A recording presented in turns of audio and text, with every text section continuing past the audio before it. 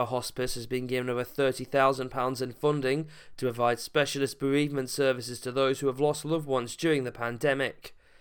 Butterick Hospice Care in Bishop Auckland continues to help and support families in challenging and difficult times.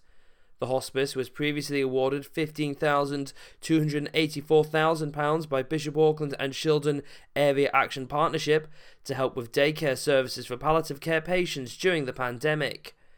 This was supported by £3,000 in neighbourhood budget funding from Durham County Council councillor Sam Zare for home care support. Building on this, staff at Butterick Hospice Care have been delighted to receive an additional £31,393,000 from Bishop Auckland and Shildon AAP to provide specialist bereavement services. Councillors will work with those specifically bereaved during the pandemic, either through coronavirus or another illness.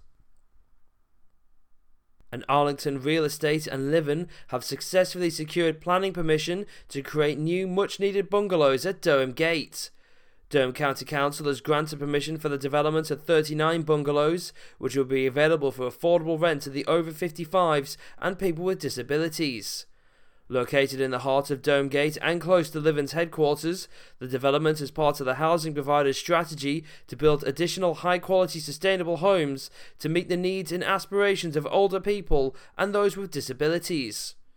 Supported with funding from Homes England, the development represents a £6.1 million investment by Livin.